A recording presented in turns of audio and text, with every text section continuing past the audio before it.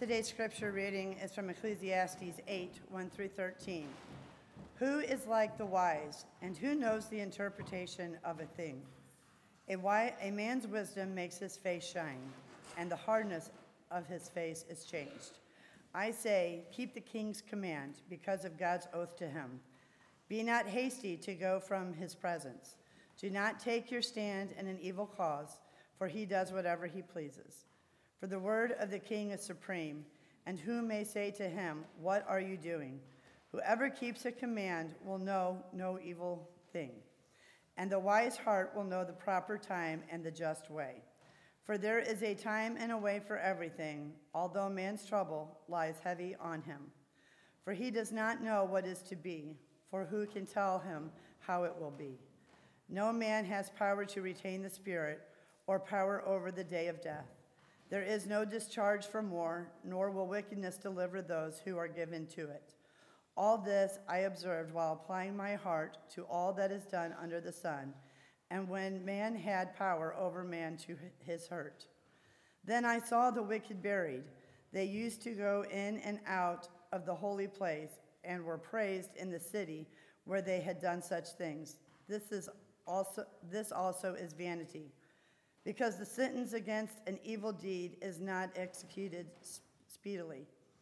The heart of the children of man is fully set to do evil. Though a sinner does evil 100 times and prolongs his life, yet I know that it will be well with those who fear God, because they fear before him. But it will not be well with the wicked, neither will he prolong his days like a shadow, because he does not fear before God. This is the word of the Lord. God bless the reading of his word.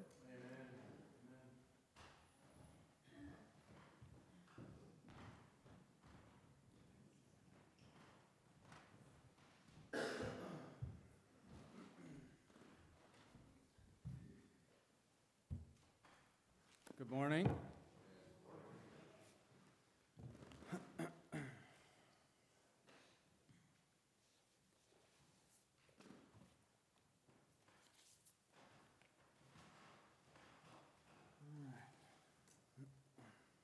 I don't know where to put everything yet. I haven't been up here very often. All right. Good morning. So I've had the opportunity to preach at a couple other churches, and I have yet to be able to preach at God's Word here at my home church. So it's a little different. It's the same, God's Word stays the same, but just being here is, it's a little different for me. So I am grateful that I've been entrusted by the elders to be able to lead you all in God's Word this morning. And I can't explain how humbled, how grateful I am by this responsibility. So I've also told the congregations that I do not take this lightly, and I won't, for your sake and for my God-given responsibility. So when considering the sacredness of God's Word and to handle something that is so precious, it can be a bit overwhelming. So this is it's a holy time, though. It's a holy time for us to take in God's Word and to feed on it. So I just pray that the Lord grants us favor this morning in worship and in the building up of the body of Christ through the preaching of His Word. So I pray the Spirit of God would use the Word of God to strengthen the people of God. So let's receive God's Word today eagerly. As the grass withers and the flowers fade, the Word of God remains forever. I want to start off by saying Ecclesiastes is exactly why we need a Savior. To put yourself in this time is to put yourself in a time where Jesus hasn't even been born. When Gentiles or non-Jews were not yet called as the people of God into the gospel of grace. Ecclesiastes was written in a time where people were living under the law of Moses and waiting for the Messiah to come. Ecclesiastes is written in the form of wisdom literature, which is to say it's not read like a historical narrative. So that just means that you read the gospel of Matthew, Mark, Luke, and John historically. It's a historic thing of the person and work of Christ, or Genesis is a historic scripture of, the creation of the world. But this is written as wisdom literature. So I just want to make that clear. So it's knowing the genre is helpful. That's the only reason I point that out. It helps you harmonize with the text. It's like fine-tuning an instrument where you get the best sound and use out of the instrument. So knowing the genre also helps you read with a more maximal effect when accompanied by the Holy Spirit. So the first point in this scripture here is that wisdom in and of itself is from God. So let's look at verse 1 and read it. It says, "Who is like the wise, and who knows the interpretation of a thing? A man's wisdom makes his face shine, and the hardness of his face is changed." Ecclesiastes is like the book of Proverbs in many ways. They both are written as wisdom literature. They both are believed to be written by Solomon. They both give insight to wisdom, or about wisdom in everyday life, or as Ecclesiastes would say, to everything that takes place under the sun. So we have here a book that is wisdom literature. We have Solomon, who's the wisest man on earth, and then verse 1 is asking, who here is wise? Who is like the wise? They both, it's just riddled all throughout the book that wisdom is a point. So wisdom, is riddled all throughout the book. Solomon asked in the very beginning, who is like the wise? What actually is wisdom? Scripture tells us in the book of James that there's earthly wisdom, there's unspiritual wisdom, there's even demonic wisdom. It says this is not wisdom that comes down from above, but is earthly, unspiritual, and demonic. I think it's important to first make a distinction before moving forward in the Scriptures. The distinction is that knowledge and wisdom are not the same. You may know or have knowledge as to what it would cost you to follow Christ, but not have the wisdom to do it. The definition of knowledge says it is facts acquired by a person through education or experience. And then wisdom, on the other hand, is knowledge and the capacity to make due use of it. For example, Solomon himself, he asked for insight, not just knowledge. He asked for a discerning heart to be able to know right and wrong as he leads his people. As you can see, knowledge and wisdom are not the same, and confusing the two can lead to all sorts of problems. One danger that seems to always be lingering around the corner is pride. Many who combine knowledge and wisdom as the same often just lack the latter. Knowledge, Scripture says, puffs up a man, and ironically, the very wisdom lacking is often evident for others to see. Have you heard the saying that you can win a debate but lose the person? If your heart is only set on being right, you may have trapped and surrounded the person in a debate to where they have no way of escape. But where was your heart in the process? Was it salivating at the dominance you will have in your superior knowledge, or are you trying to lead people in truth by using wisdom? People aren't dumb, and they notice character qualities like the pride of knowledge, and when they notice that in a person, well then, relationally, they have already distanced themselves far from you. Christians know the world is not our friend, and the world lives contrary to the truth. Everything around us in our culture is in opposition to God. I would never get anything done if I walked around pointing out everything that is wrong in the world. Wisdom, however, will lead you to know the proper time and place for such conversations. Wisdom is beneficial in life, but where do wisdom and foolishness meet? They both meet in the same place. Wisdom and foolishness meet at the grave. The wise man and the foolish man are both going to die and get buried in the same soil that God has created. But hear me out. Wisdom is a gift from God that we all need, and we can all ask for it.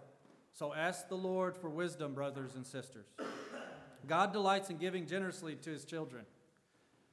Listen to what our God wants you to know. He says in the book of James, if any of you lacks wisdom, does anyone here lack wisdom? Let him ask God, who gives generously to all without reproach, and it will be given him. Have you ever asked God for wisdom? I've tried to imagine reading that portion of Scripture and thinking to myself, I don't need any more wisdom. and then wonder how anyone who is honest with themselves would think they are at the pinnacle of wisdom. Notice where the source of wisdom is, my friends. It's given by God. Pastor Sam preached last Lord's Day and mentioned that you aren't able to just decide that you're going to be wise now. It has to be granted to you from God. And God is saying to ask for it. Do you think of our Father in heaven as a generous giver to his children? That he will give his children all that they ask according to his will? God is saying, beloved, ask me for it and I will supply it generously. A side note to asking God for wisdom is that the Christian is already wise enough to recognize that they are in need. The fruit of humility is involved, I believe, also. Wisdom is from God.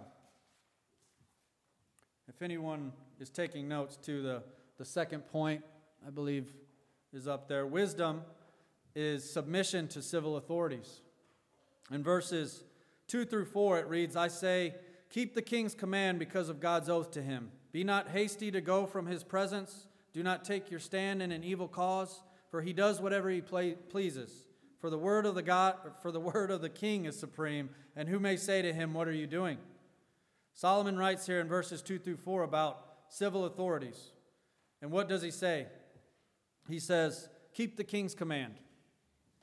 He is telling us that wisdom is not to overthrow the civil authorities, as some might think. Wisdom is not to dismiss the validity of their authority over us, but wisdom is to submit to the civil authorities. Wisdom doesn't always look so glamorous, does it? Keep the king's command, Solomon says. Submission to the civil authorities is wise. This is not just an Old Testament command either. It's all over the New Testament, to where Jesus says himself to render to Caesar what is Caesar's and to God what is God's, when asked if someone should pay taxes. Even as believers are brought from darkness to light, those being saved by the gospel who know the ultimate authority, and that is the Lord Jesus Christ. Amen. As we learn how to live in this land that is not our own, because our land is in the kingdom of heaven that Christ has inaugurated in the resurrection. The Word of God is telling us here, letting us know that it is wise and pleasing to God to submit to the civil authorities. If it's pleasing to God, I want it to be pleasing to my heart also, knowing that He is righteous. We always talk about God's will for our life. We know by the Word of God that one area of our life is the submission to civil authorities. We are not submitting to the person in the office, but to the office itself. The office itself is divinely instituted by God, just like the family was instituted by God and the church is instituted by God. Verse 2 says, keep the king's command because of God's oath to him. And some translations may say because of your oath to God. This idea of submission is transferred all throughout Scripture. We hear Scripture saying, submit to this, submit to that, submit. When we hear submit to Christ, we give a hearty yes and amen. But when Scriptures say, children, submit to your parents, or wives, submit to your husbands, or men, submit to the elders of the church, or the church should submit to the civil authorities, then there's not always a hearty yes and amen. Yet it is still the will of our Lord and His design that we are to delightfully obey. Now, I do want to clarify that submission does not always mean that we submit to things that oppose the law of God. In fact, we don't submit to anything that opposes that. For example, if our government mandated that all pregnant women with a boy should get an abortion, or not should, but have to get an abortion, well, we know then we are not to submit to such an evil. Think of Pharaoh when he ordered that all the firstborn male babies be killed, and Moses' mother put Moses in a basket and sent him down the river. Or what about Shadrach, Meshach, and Abednego? They were ordered to bow down and worship an idol of Babylon that Nebuchadnezzar had set up, and they were obligated to go against the authorities, which were commanding them to worship something other than the one true God.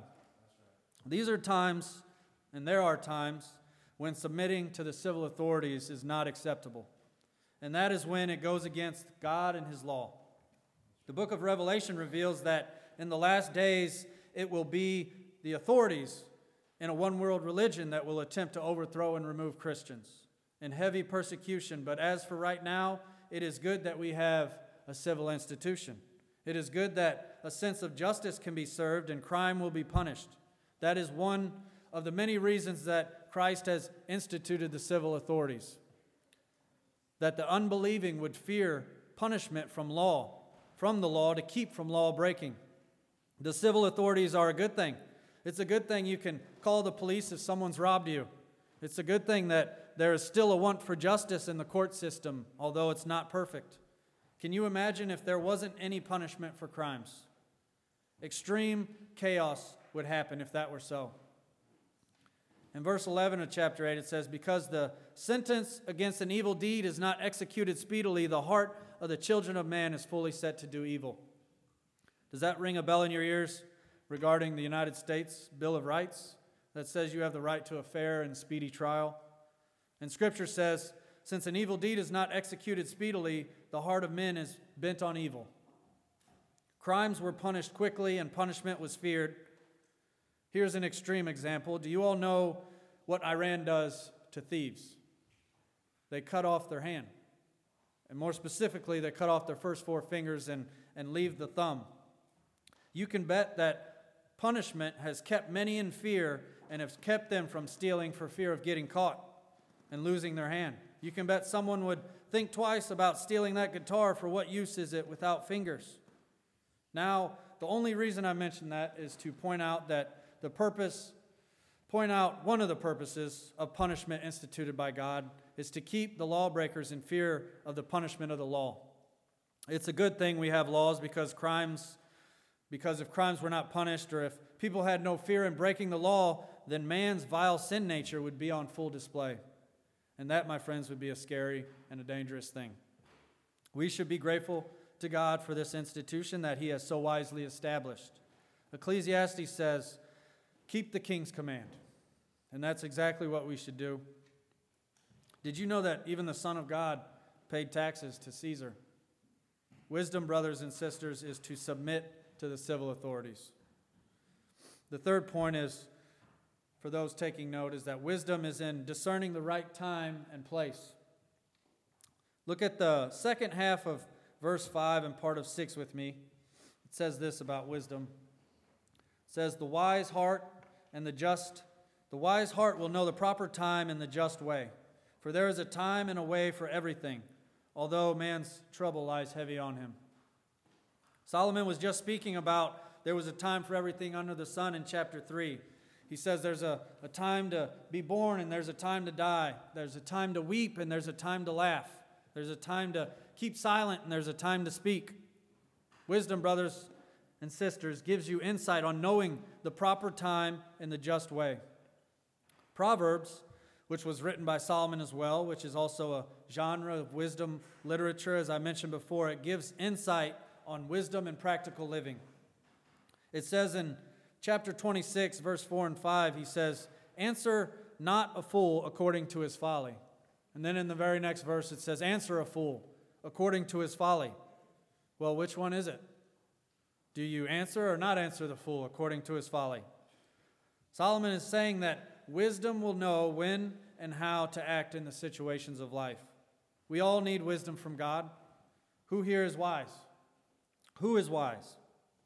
Wisdom knows when to enter and exit a debate. Wisdom knows when to step forward and step back. Wisdom knows how to live in everyday relationships with your husband or wife, with your sons and your daughters, with grandchildren and friends. Who here is wise? My hope is that we would depend more and more on God and ask Him for the help in this category of wisdom. The Lord knows we need it, and the Lord tells us to ask for it. What better example can you find of knowing the right time and place than looking at our Savior Himself? He knew exactly how to respond to those who were trying to set traps on Him. He knew He wasn't obligated to answer a question that was devised to the point of however He answered it, they would find fault. So what did Jesus do when religious leaders asked Him by what authority He was teaching? He turned the table back around on them and said, "I will ask you one question, And if you answer me, then I will tell you by what authority I teach." You see, Jesus knew that they would not answer. The religious leaders were trying to trap Jesus by a question and would now end up being the ones who were trapped. This is the pinnacle of wisdom played out in our Savior and our King. Jesus cannot be trapped. He cannot be duped. He cannot not know how to handle situations, being that Jesus is the image of the invisible God. We cannot outrun God, for where would we run if He created all things? How could we outsmart or outwit God if He's the God that searches the heart and the mind of man? We can't ruin or thwart what God has decreed, although our hearts may sinfully desire control and power. We have an all-wise God and a Father who loves His Son, who knew and predestined the right time and place for His Son to climb the hill called Calvary, as our Savior knew the right time and place Himself, being recorded as saying, "My time has not yet come." Jesus knew the right time and place. The gospel of our Lord is mind-blowing evidence of God's infinite wisdom. He knew the time and place. It was a little over 2,000 years ago, and the place was at Calvary on a Roman cross. Wisdom knows the time and the place. Who here is wise? Moving on to the fourth point, which is wisdom is to fear God. In verses 10 through 13, it reads, "Then I saw the wicked buried. They used to go in and out of the holy place and were praised in the city where they had done such things. This also is vanity, because the sentence against an evil deed is not executed speedily. The heart of the children of man is fully set to do evil. Though a sinner does evil 100 times and prolongs his life, yet I know that it will be well with those who fear God, because they fear before Him. But it will not be well with the wicked, neither will he prolong his days like a shadow, because he does not fear before God." Wisdom is to fear God, brothers and sisters. It's the hinge that opens the door into God's will. I don't want to be known as anything other than a God-fearing disciple of the Lord Jesus Christ and a good husband. I'm thankful to have a wife and a church family that fears God. I don't want to be like the wicked in the text that say they go in and out of the holy place and were being praised in the city. These religious leaders of the time who were allowed to go in and out of the holy place are labeled here as wicked. Wicked men, though praised as holy by the people. Don't think because a man has a title of pastor or an elevated position in church leadership that he can't be living wickedly too. Honoring God with their lips, but their hearts are far from Him. Not practicing what they preach, but only playing the hypocrite. This is a wicked thing in the eyes of God. And a warning to those in verse 13, it says, "But I know it will not be well with the wicked, neither will he prolong his days like a shadow, because he does not fear before God." Brothers and sisters, the wicked do not fear God. If there's anything that Solomon is certain of in this text, it's in verse 12, and it says, "Yet I know that it will be well with those who fear God." Wisdom, my friends, is to fear God. Who here is wise? Wisdom, the fifth point is, wisdom doesn't always look wise.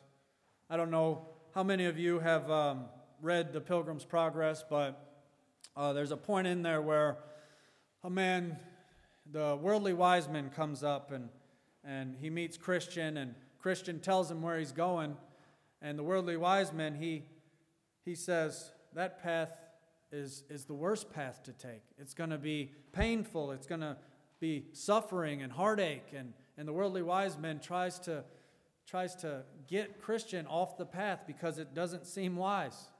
And we know as Christians that we're going to have suffering and heartache and pain, but we're not like those who have no hope. Wisdom is not always wise, wisdom does not always look wise. Wisdom is always wise. Wisdom is a fundamental virtue throughout Scripture for God's people.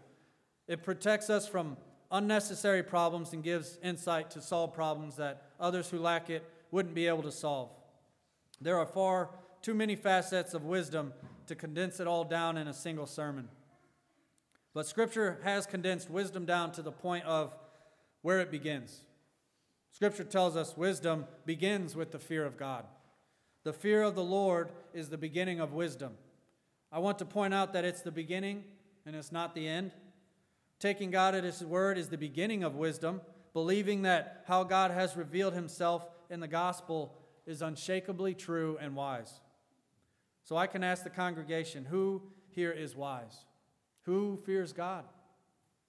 This wisdom in fearing God is trusting what God says is true and having the willingness to follow the drawing of oneself to God. If there is not a fear of God in your heart, then Scripture is saying that there is not a sufficient amount of wisdom in that person. Wisdom produces obedience to our Lord, and I would like to point out that wisdom doesn't always seem wise. Wisdom can actually look foolish apart from God. Do you all remember the scripture where Peter was out fishing all day and he hadn't caught any fish, and Jesus told Peter to cast the net to the other side of the boat? Peter replies saying, "Master, we toiled all night and took nothing, but if you say so." Peter didn't think it was wise to cast the net out again upon Jesus' request. He spent all night fishing and casting the net out and catching nothing. But Peter would say, "But if you say so," cast the net out, and he would end up catching so many fish that the nets would start to break, that another boat had to come in, and then that boat began to sink. They caught so many fish. Do you know what Peter did when he found out what was going on? It says he fell down at Jesus' knees and said, "Depart from me, for I'm a sinful man, O Lord." Peter recognized his hesitation, his doubt, his foolishness, that moments before he thought it unwise to cast the net out. Wisdom produces an obedience to God. Wisdom does not always look wise. What about Ananias? Ananias was a man that was given specific instructions to go and find a man named Saul of Tarsus and lay his hands on him so that he would regain his sight. Saul was a relentless persecutor of Christians who had a role in the killing of Stephen, whom they stoned to death. So now the Lord is telling Ananias, "Go to the very man who is killing Christians. Put your hands on him so that he may see again." Ananias answered, he said, "Lord, I have heard from many about this man, how much evil he has done to your saints in Jerusalem." Ananias, and I'm sure many other disciples, if not all of them, would say it's not wise to go and visit Saul of Tarsus. He will throw you in jail, he will beat you, he will kill you like he did Stephen. Was it wise for Ananias to go? Of course it was. Did anyone think it was wise for him to go? Most likely not. The scriptures say that Ananias questioned the request. Wisdom produces boldness in the fear of God. Who here is wise? Wisdom doesn't always look wise. What about our brother in Christ, Rob Rash, and many of our own congregation, from pastors to deacons to laymen, leaving the comforts of their actual home, quitting their jobs to shepherd a flock in Troy, or others who may not be leaving their home but will be leaving their church family, which is also home. And they're going to go plant another church not knowing what the results will be. The world thinks this is foolish, but if it be God's will, if it be with men and women who fear God, if it be with a heart for the lost, and then we will rejoice in the souls that will come to faith in Christ through this work. Amen. Wisdom does not always look wise. What about when our Lord himself foretold his death and resurrection to Peter, telling Peter he would have to suffer many things by the elders and the chief priests and the scribes? The Messiah who God has brought is now telling him that he's going to have to suffer and die. What is Peter's response to the infinite wisdom of God? Peter thought this plan to be so foolish that Scripture says he took Jesus aside and began to rebuke him. Peter had just confessed Jesus as the Messiah 4 verses earlier in the Gospel of Mark. Jesus turns to Peter and says, "Get behind me, Satan. You are a hindrance to me, for you are not setting your mind on things of God, but on things of man. In Peter's earthly wisdom, he would have removed God's eternal plan of crushing the serpent's head. Peter's earthly wisdom would have removed the cross that our Savior hung on to bear our sin, to forgive us, to drink our cup of wrath that we should have drank. Oh, what a sin it is, what an evil it is to stand in opposition of God's plan of redemption. Such an evil that Jesus calls Peter Satan for such a thought. Peter's earthly wisdom would have removed the gospel that we proclaim today, the gospel of Christ crucified. 1 Corinthians says, "Where is the one who is wise? Where is the scribe? Where is the debater of this age? Has not God made foolish the wisdom of the world? For since the wisdom of God, the world did not know God through wisdom. It pleased God through the folly of what we preach to save those who believe." We have a God whose true and pure wisdom has defeated death because it wasn't possible for death to hold him. In God's omniscience, his all-sovereign, all-knowing power, he was able to use what worldly wisdom considers to be foolish. That a man, this Jesus of Nazareth, who was hung on a cross as an example to be shamed, who was mocked, seemingly helpless, who was tried and falsely accused, who was the only person in history of mankind that never sinned. An innocent man, an innocent Messiah, an innocent Savior, hanging from a cross with a crucifixion as his lot. This is the wisdom of God. This is love for all who believe. That he would make a way for us to be right with God. The only way to be right with God. Wisdom, brothers and sisters, is to repent and believe in the Savior of souls. To call upon God and to trust God. Who here is wise? Let us pray. Heavenly Father, Lord, we come before you and thank you for your wisdom in sending your Son, for your wisdom in drawing us all to you, Lord. We are thankful. We are grateful for your love to us. We are grateful for setting the captive free. Father, we ask for wisdom, Lord, as you tell us to ask, and we will, Lord, that you would grant us wisdom in our everyday life, in our decisions, Lord, that we would have wisdom to fear you, to know you, Lord, and for those who don't, Lord, that you would grant them wisdom and repentance and coming to faith in Christ, Lord. Grant them wisdom, and we pray all this in your Son's name.